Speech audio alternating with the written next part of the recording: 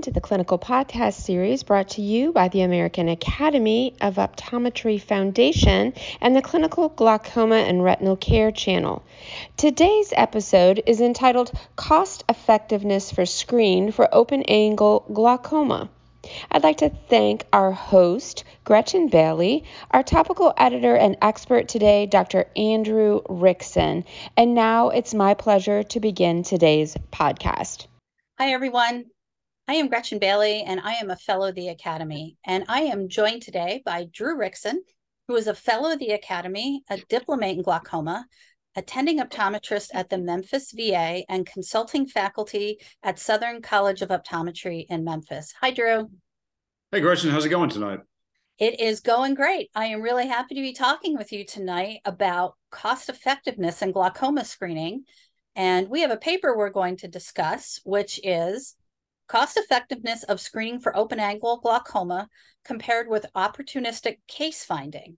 And this was conducted by Anton and colleagues, and it appears in the February 2023 issue of Journal of Glaucoma.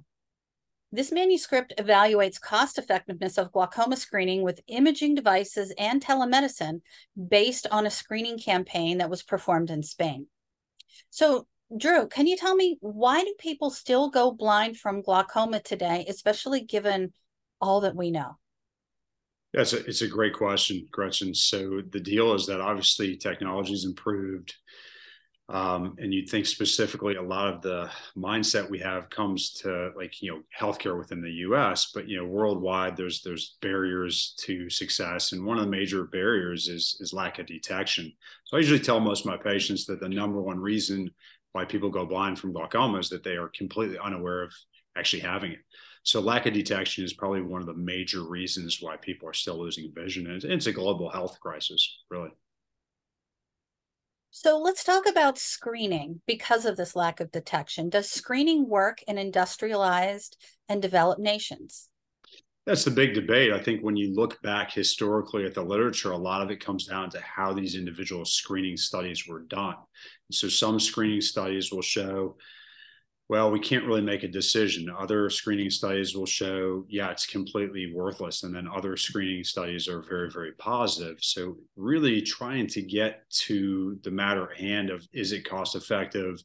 And really, is it cost worthwhile, but is it actually effective? So breaking down cost effectiveness is probably what we're really trying to find. I think this paper starts, modifying a little bit of certain screening studies that were done before to try to answer that question.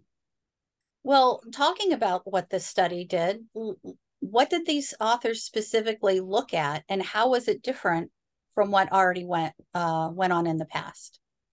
I think one of the major changes that they were able to take advantage of is, and this was done, post-COVID, but some of their earlier work was done pre-COVID, is telehealth. So specifically with teleglaucoma, that's been a big change. And also a lot of previous screening studies were done with functional, like perimetry. And what they took advantage of was actually using technology that's more, in our offices, put it into primary care settings, with just generalized healthcare, and used OCT and used NCT, which we already had. But the main thing was really just using the OCT. And then they compared people that they labeled as opportunistic finds, which essentially patient walks in for an eye exam, versus screening where they did a mail out or some sort of a blast to get patients to come in, and then they were able to screen them more comprehensively. So I think part of it was just the fact that they were able to use technology, that's stuff we work with now, and they were able to go ahead and use that in a really meaningful way, using telecare as well. So what did the study results show? Did cost effectiveness models show that this type of screening worked?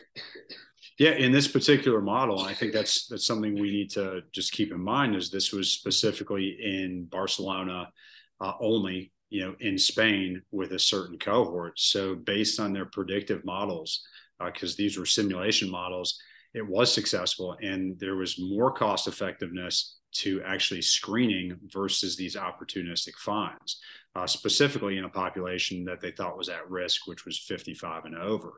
So yeah, it was a very positive result, which they said, it wasn't an overwhelmingly positive result, but they thought it would be clinically meaningful was what they concluded, and hopefully further along, screening studies, and maybe kind of change our mindset as far as screening if we've already had a defeatist attitude on it. So do you find these results clinically meaningful, and why should these results matter to optometrists?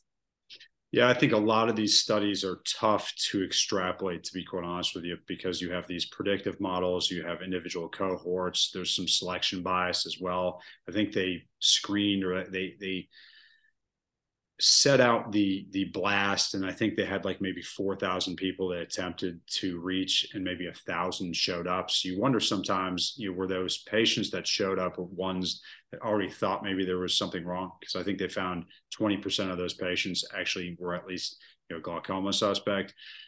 So I don't know that I particularly find this to be clinically meaningful for me in practice, but it goes along the narrative of this need for screening, and specifically targeted screening. The U.S. Preventive Health Task Force just came out recently and said, we don't have enough information to make a decision.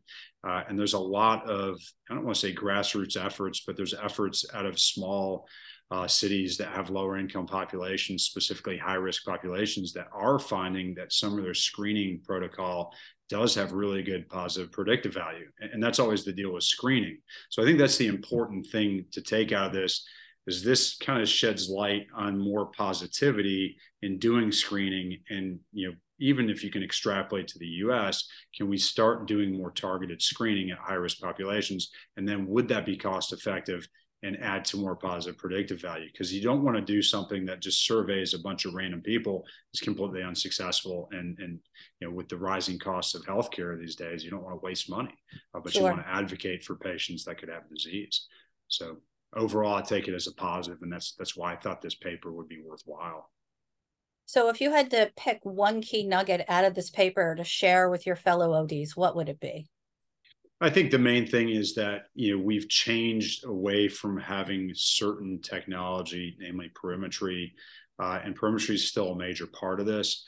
But if you're going to do teleglaucoma and you're going to set some of these processes up, it helps to have, modern technology. I think there's going to be a cost associated with that. So I wonder, whether we can practically make that happen. But I think, again, technology changes will really, really impact this. And I think that's what was unique about how they did their screening. And I think that's the take home. Well, this was really great. Drew, thank you very much for the information about this paper and for talking with me. Yeah. Hey, thanks so much for having me tonight, Gretchyn. Appreciate your time. And a special thanks to CooperVision for their educational grant to make it all happen.